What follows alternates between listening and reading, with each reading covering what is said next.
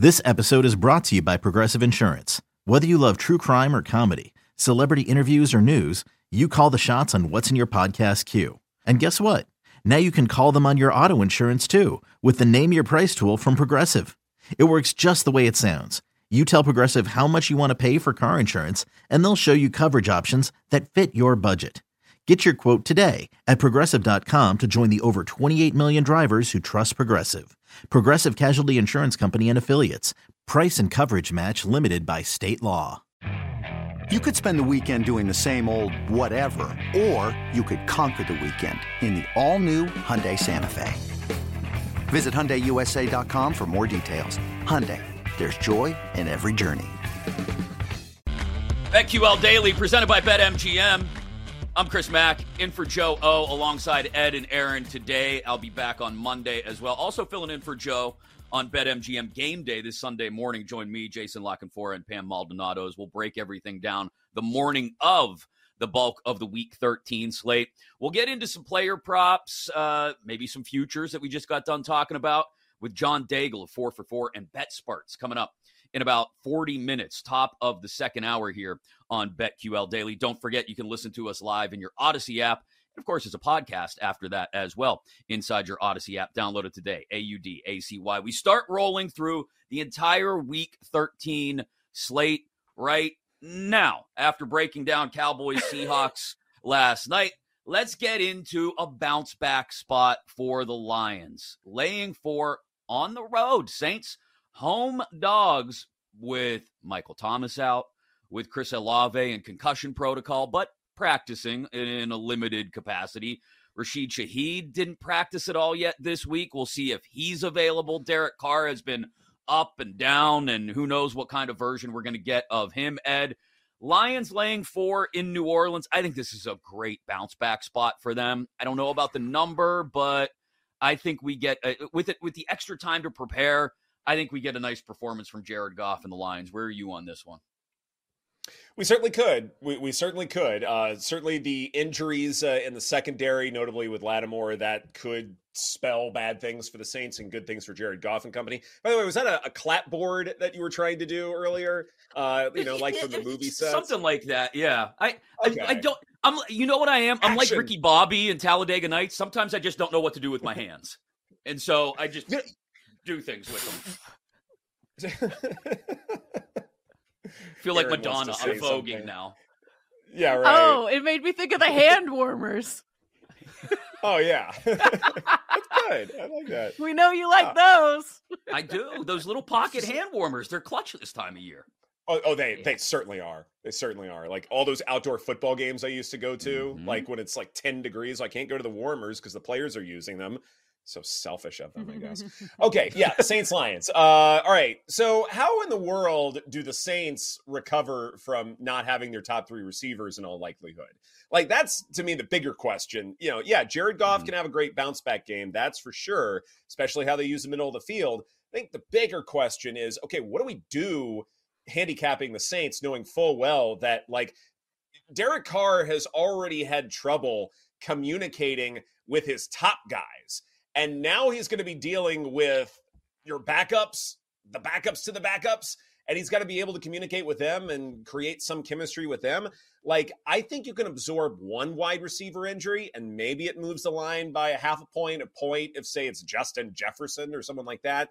But to lose your top 3 in all likelihood, that's very, very different. Like, it's entirely possible that Jared Goff doesn't need to have a bounce back game and they can still win this thing and cover the number. It may have nothing to do with how well or poorly Goff plays. It may just be that this Saints offense is an absolute disaster. You know, one of the things that's been very interesting to me is that my model says it should only be, Lions -2, but with the injuries, I think it's probably a good bit more than that. Goff could struggle with intermediate passes, 10 to 19 air yards. Those 3rd and long situations, you want to be really careful because Goff may not be able to move the sticks in such spots. But again, the way that he has targeted those running crossing routes, that's largely been why the Lions' passing attack has been oh so effective. Play action has certainly helped as well. Man in motion, that's also been great in terms of confusing defenses. And so Ben Johnson's a genius for a reason, no doubt about it. But I do think that using the middle of the field is why the Lions will win this game. Maybe they'll cover, don't have a play there. But Aaron, one prop I really love, Sam Laporta, longest reception over 17.5 receiving yards. I do feel like that the tight end will be a large reason why Detroit wins this game. So I was on the Packers last week because of all the Lions turnovers, but I'm with Chris. I think this is a great bounce back spot for the Lions, and I actually think it's a good buy low spot because of the overreaction. I wouldn't be surprised if the Lions win by double digits, especially with all of the injuries on the Saints side. Also, the Saints they haven't been very good ATS. I was looking at the numbers. So 2-8-1 ATS this season, 0-4 ATS at home, and you add in the injuries. I just think this is a spot where somehow the Lions, they've got to play a cleaner version of football than what we've seen the last couple of weeks. But Ed, I'm surprised you don't like the alt spread here, because I do. Alt spread Lions. I would look at that. I thought that was my siren. I thought that was mine. I'm stealing your bet. You stole my bet. -5.5. I mean, you could get, if I think they're going to win by double digits, -9.5 plus 196. I mean, you could get some pretty good value if you think the Lions are going to crush the What's Saints. 6.5 on the alt? That's worth plus a peek, 130. Yeah, I think that's the best if I'm bet. going alt, Minus that's I think the 6.5. safer one. Yeah, Move it to a key number. Yeah. Yeah. I mean, what do you Absolutely. think, Chris? Like, because 4 is a weird number to have as a spread. Yeah. Like, that's the part that I find. Like, how did we settle on this? Is because we have all these weird haphazard injuries for the Saints? Like, what do you think about that? Yeah, I don't know how they got to that number. I think that's a great question, especially, and I don't know what the movement's been like throughout the week, to be honest. I haven't checked, but being that this is the second most bet ticket at BetMGM and third most bet on the handle, that tells me that you would think this thing would move. It opened at like 3.5, I guess, and it's only moved half a point. Why hasn't there been more movement on this to something to, I don't know, try and draw some Saints money? There's got to be money on the Saints already then, which I don't understand. It's okay. I think sometimes you just look at it, and like I said, in this case, I'll throw my hands up because I don't know, but I don't know what to do with my hands here. Why are the Saints only getting 4? Is it home field? But Aaron just pointed out 0-4 ATS at home. So yeah, I not don't know. good. It's a great question.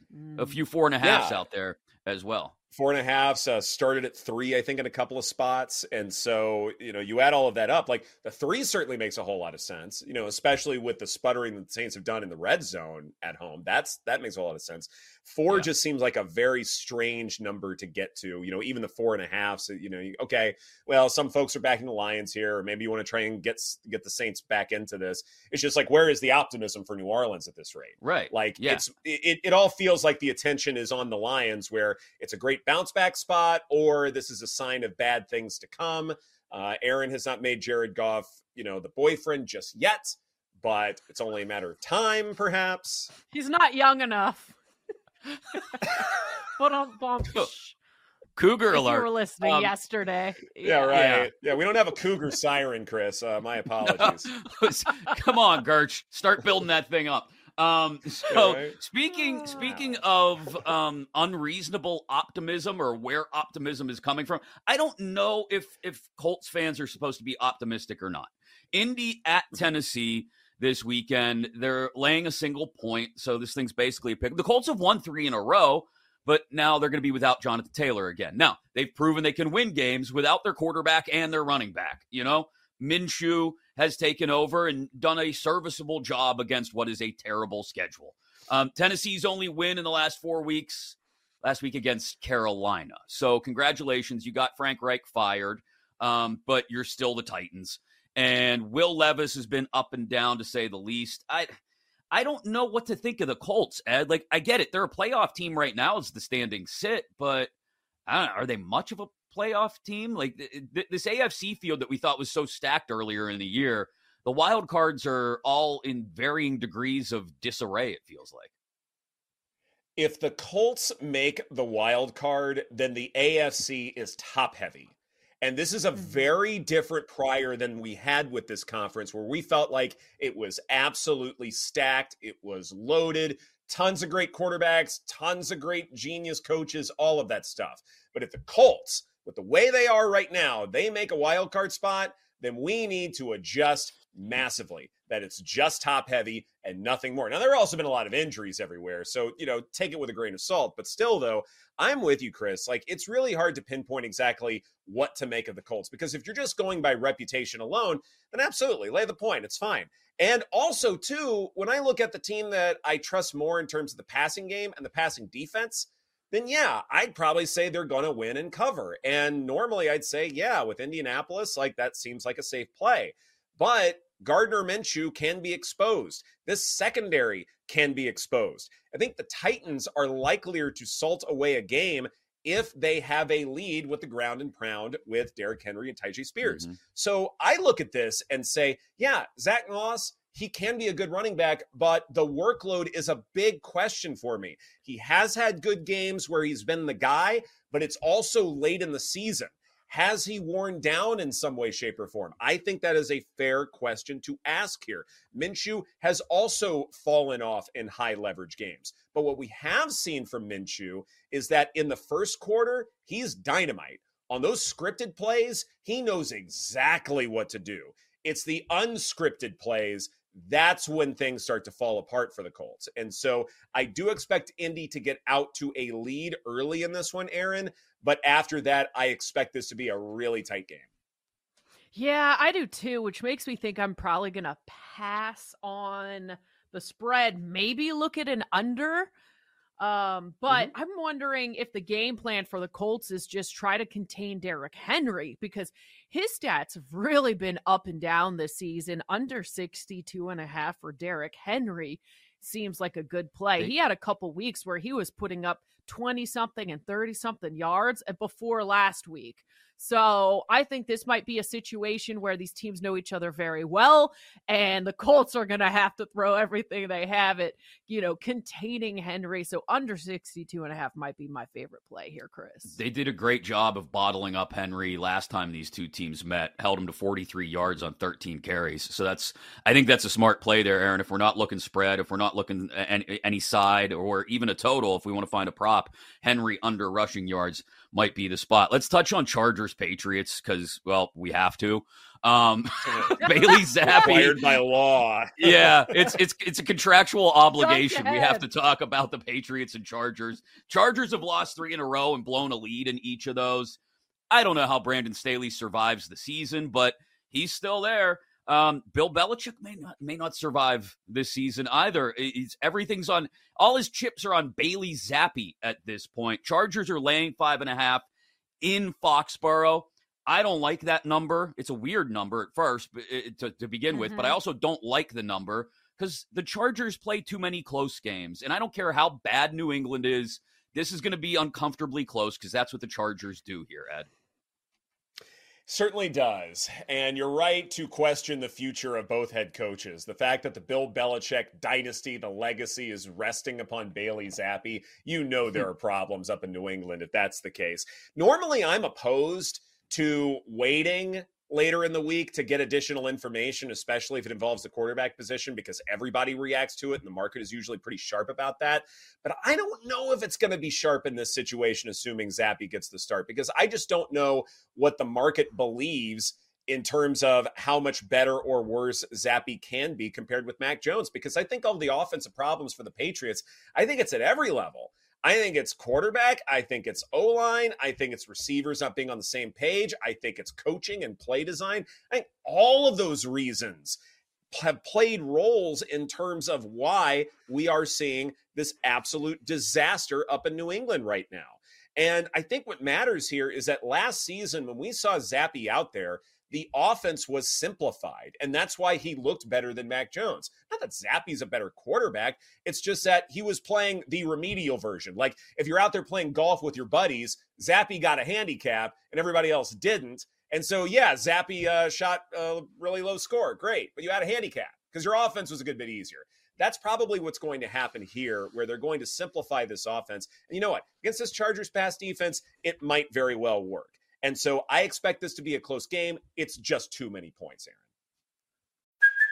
Hey, it's Kaylee Cuoco for Priceline. Ready to go to your happy place for a happy price? Well, why didn't you say so? Just download the Priceline app right now and save up to 60% on hotels. So whether it's Cousin Kevin's Kazoo Concert in Kansas City, go Kevin, or Becky's Bachelorette Bash in Bermuda, you never have to miss a trip ever again. So download the Priceline app today. Your savings are waiting. Go to your happy place for a happy price. Go to your happy price, Priceline. Yeah, I don't think this is going to be a close game. Another alt spread I like, Chargers -6.5 plus 103. After we talked to Jason LaConfora on Monday, he has inside information. He sold me on this Patriots team as a team I want to fade moving forward. And I know the Chargers are notorious for not being able to win in close games, but I don't think this will be close. I think they win by at least 7-14. Yeah, there's precedence. Go ahead, Ed. Are we worried, though, about the Keenan Allen injury with his quadricep? Because they are running out of warm bodies with this Chargers offense. Yeah, that's a good point. Patriots roster is awful. Maybe, but they are so bad. Their quarterback stinks. They don't have a lot of weapons. I'm not that worried about it.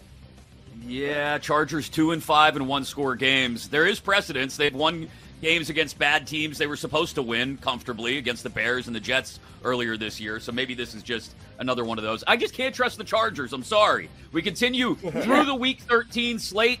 Is the Steelers' offense actually coming to life? And the Jets, no, their offense definitely not coming to life. Both next, right here on BetQL Daily.